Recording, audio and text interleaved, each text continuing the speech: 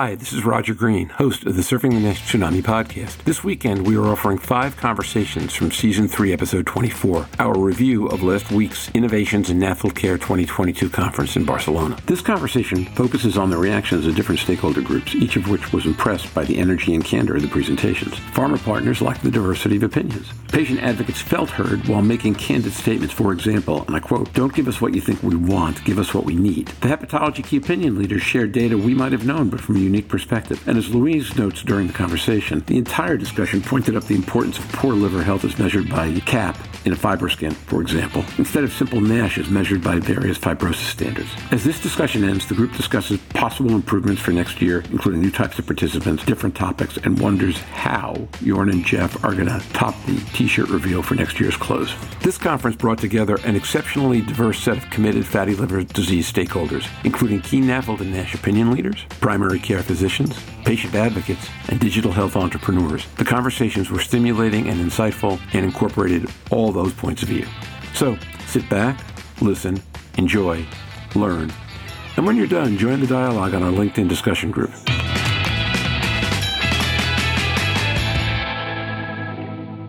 Jorn Schattenberg. One of the surprising feedbacks was maybe coming from the pharma partners. They said, this is better than any ad board we've ever done because we get all the different opinions and point of views. So I think really the diversity of the opinion, it wasn't mainstreamly aligned. Like if you get all hepatologists, they tend to say similar things. And I think really the diversity and the mix here is what struck me. Yeah, I agree. And I think there's a second dynamic there. You're having observed ad boards from the pharmacy industry side for years. It always feels like people are to some degree singing for their supper. They know what their clients want to see covered and the perspectives in which they want to see it covered, and it has an influence, subtle or not so subtle, on what people talk about and how they talk. When you put multiple stakeholders with vastly different perspectives in the room, and everybody is there because they want to be, that dynamic completely changes, because now you need to respond to everybody else you're talking with. And there is no financial primacy behind any of it. So you get a much broader and more open set of discussions. And I understand why the pharma people said that. That makes complete sense to me. I learned more here than I have in virtually anything else we've done. Louise Campbell. Well, Jose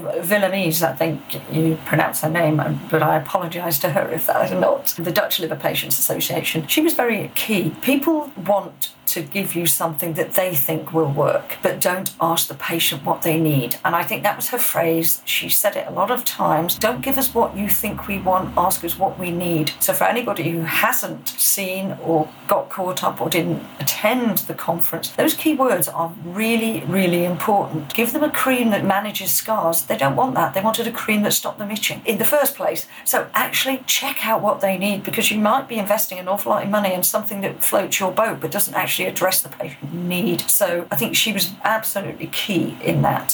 For any ad board, you need to look at what they need, not what you think they want. Excellent. To me, that thought replaces nothing about us without us, right? Because it goes one past that. You could have us in the room, but you have to. What are you focusing on? I couldn't agree more. I thought she was maybe the single most surprisingly compelling person in the meeting to me. I thought she was fantastic. Oh, yeah, absolutely. And she walked everywhere. Even better, she was getting her clock and her steps up. So, was there a specific presentation that gave you information that you found surprising, or you hadn't known, or even was in conflict with things you thought you did know? Well, I think each presentation was unique. I'm reflecting on some, let's say, of the hepatologists where I would think that I knew most of the data. Alina Allen did a nice job because she highlighted some of the pitfalls of using, let's say, FibroScan in the general population, discussed the negative and the positive predictive values. And if I pair that with the information, again, that came from Jean Maurice and the primary care docs, they said, we need these tools and they have to be based on our needs. Which patients do we really have to refer on? I thought that was unique. Marcus Rennie had a lasting experience because it was a very personal talk. He included these personal experiences. He called it N=2, but it was a nice way to pick the data. Zubair did a great job. I think I've seen that data before, but it's always nice to see him presented. He has so much of a presence, so well renowned. And even Stephen, who's not with us here tonight, but over the internet, did a marvelous job. And I like maybe you remember, but he showed the same MOAs or substances in 2 different ways, dissecting them and who's in phase 2, who's in phase 3, and then looking at it from the perspective, what's oral, what's subcutaneous. That's a refreshing way, instead of detailing all the phase 2 or preliminary data and saying, because it's so relevant to the core of the Innovations in NAFLD workshop, where we want to implement something. And what could be more relevant than how the application is going to be, sub-Q or oral, and it will be different for different patients. Even within the data sets that I might have known, I thought the unique perspective of the speakers, which were all fabulous, brought in so much more.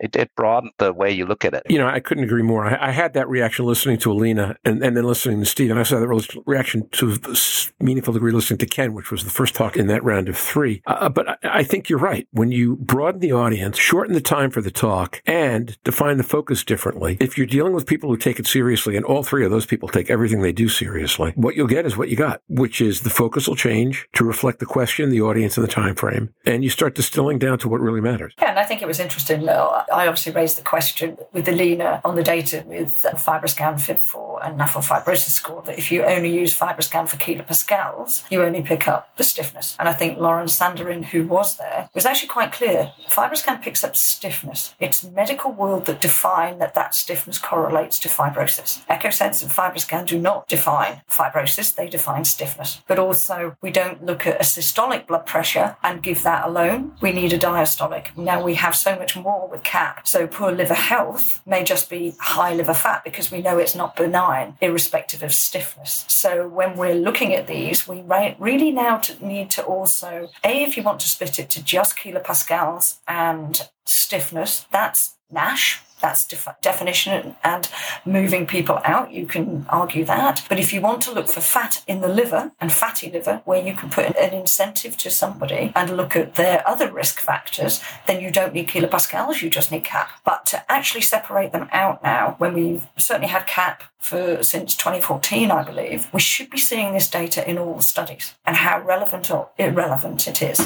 Because I think you now can't have them both separate. And I do understand why, but I think we've now got to take the whole of the sum. And here comes the next thing that was unique. When you normally discuss this with hepatologists, yes, the presence of fat, yes or no answer is relevant to make the diagnosis of NAFLD. But fat or CAP hasn't been linked to outcome, and it's typically not something that's used by the regulators to define that this is a treatment-relevant disease. If you look at it from the way that Louise has repeatedly stressed, it's not about disease, it's about liver health. CAP is all of a sudden the single most important factor, because it predicts how likely you are to develop diabetes, at least hepatic steatosis does, and develop subsequent complications. So as an individual, you might want to know that. As a regulator, you might not care, because that's not what you're going to approve a drug on, or as a pharma company, because you're not going to choose that population to be included in a study. Now, that's not totally true, because the FAST score includes CAP and E and AST, and it considers fibrosing NASH, but that's a surrogate again. So I think the CAP is crucial to inform about liver health, and this is something that is so important to patients, and sometimes we focus too much on identifying the advanced cases that we could enroll in trials or that are relevant for the drug approval. So that makes tremendous sense, and the logical follow-on to that is the CAP becomes a lot more important. Fat becomes a lot more important in primary care, right? Because there, in fact, we are focusing more on how you don't get from early signs of liver problems out to both the metabolic issues and to an increasingly worsening liver health. Yeah, I would say it becomes important in prevention. And exactly. Thank you. Much better put than I did. But that is what pulls me to primary care, which is that within medicine, that will be the locus of prevention. Well, that in nursing. But basically, before you get out, the hepatology specialist is where that's going to happen. And I know prevention is hard to quantify when we do cost effectiveness. It's actually important. If you just said, what detects more liver disease? Is it liver stiffness by FibroScan or MRI or any of these other non-invasive, or is it a blood test? Because a blood test isn't going to tell us one way or the other. If you then say which one for the cost per each individual detected, who we missed or we didn't miss, then it's a different argument. And particularly if we put it into CAP as well as kilopascals, then that is a totally different cost effectiveness argument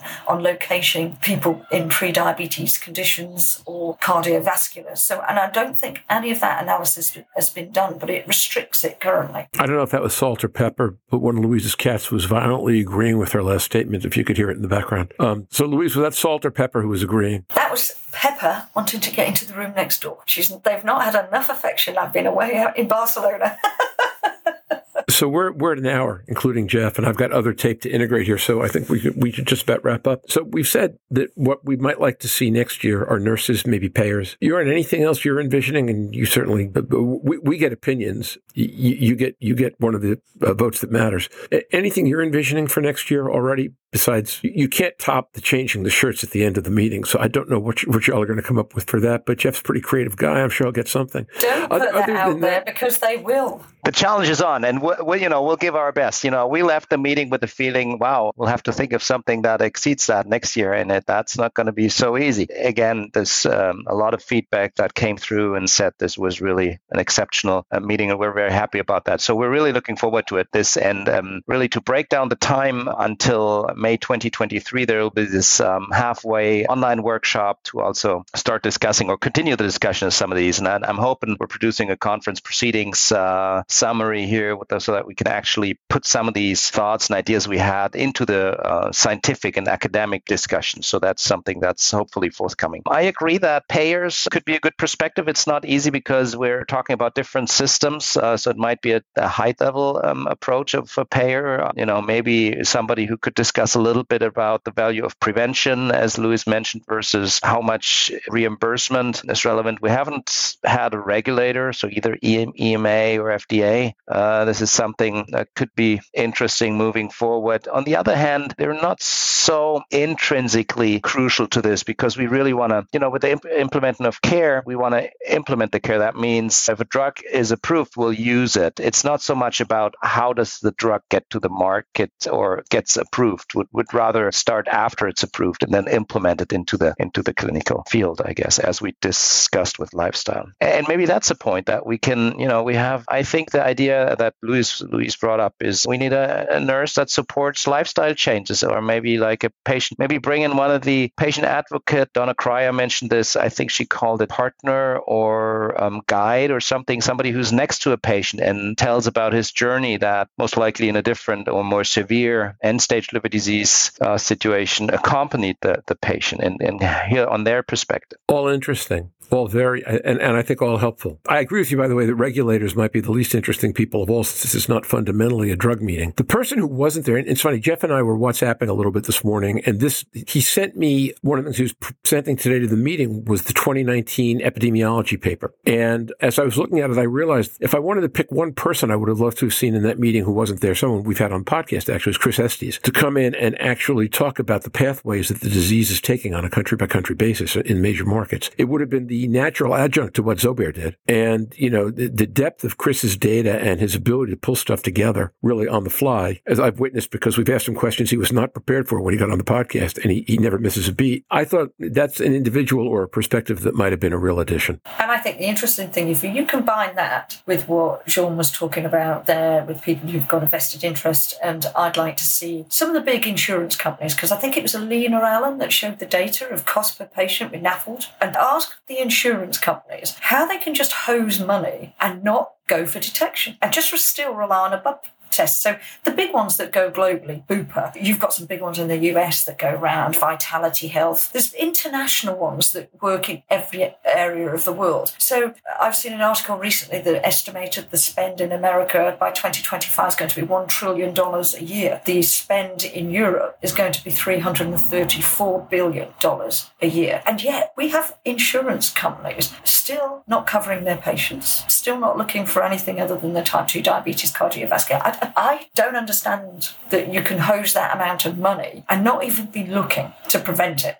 Maybe it's just me. So brief digression about health economics and why insurers work that way. In the States, at least, they turn over a third of their patients every 3 years. And therefore, it's become kind of the opposite of the prisoner's dilemma, which is your attitude becomes, if I'm going to lose the patient, I don't care what happens in year 5. Whereas, in fact, if everybody decided they cared about what happened in year 5, they're all flipping these patients back and forth, they would all save money. But in the short run, nobody steps up to do that. So here you need the healthcare systems to step in in and say we got to need a incentive for companies to provide that, even if they change, because as a system, as a whole, and I think maybe that's more feasible in a European way where it's more socialized, the spendings, this could be better. So, Jorn, maybe the session you need then is the advocates, almost what we did last week, but with more people, right? Coming in and talking about, and by the way, that might solve another issue, which is if you want a fascinating closing session for next year, thinking about Achim Kautz coming in on a unicycle, doing something, juggling balls, shooting T-shirts out at the audience. I mean, he's a talented guy. He'll come up with something, but I would think Achim would be a consultant you'd get for your closing episode for season 2. Yes, or you put the insurance companies about your year 5 in the same room with some boxing gloves as the patients, and then see who comes out on top. Oh, I love that. I love that. But insurance companies want people to live longer to pay longer premiums. If we get to the nuts and bolts of it, and I know they pay out, but the longer you live, the more insurance premium you pay, and the healthier you are, which saves them money and care. So when you bring it down to they don't want to pay as much on health. They want to have you live longer to pay more insurance premiums. So by targeting metabolic health and liver disease, they can get a real win here. But I'll provide the towel when they throw it into the ring to give up. That's great. And Jeff, in whatever garb he chooses, and Jorn will walk around with the cards between rounds, saying card round 2, round 3, round 4. I don't see myself in that position yet, but we'll see. We'll come up with something. It'll be worth the trip. Well, this was worth the trip. I had real high expectations for this meeting, and you folks just smashed them. Better than I thought this was going to be big. Really interesting. It was bigger than I thought. I wound up leaving. My test on stuff like this is, do I leave thinking about things I didn't realize I'd be thinking about? And that 3-part vision of the specialist, the generalist, and then the empowered data patient, without even thinking about the typical patient advocate role, kind of what Jose was talking about. The interplay of those groups and asking, well, what does that mean going forward, was a bigger question than I thought I'd be thinking about. My hat's off to you. I thought it was great. Thanks. And again, it was an entire team effort, and mostly the speakers giving those fabulous presentations. We will be in Barcelona at the end of next May, and maybe Louise will even have an official role next time. Instead of Gobby, who just steps in at the last moment when somebody's not there. No.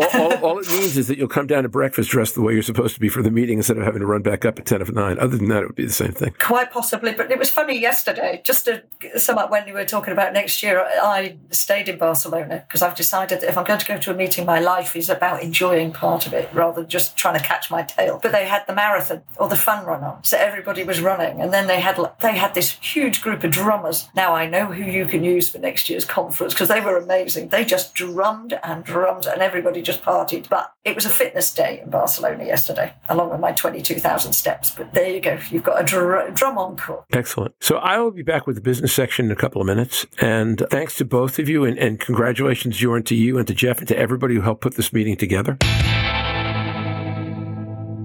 And now, back to Roger. We hope you've enjoyed this recording. If you have any questions or comments about the content of this conversation or the entire episode, please send an email to questions@surfingthenash.com. We will be back next week with another episode of Surfing the Nash Tsunami. Until then, stay safe, surf on. We'll see you on the podcast. Bye-bye now.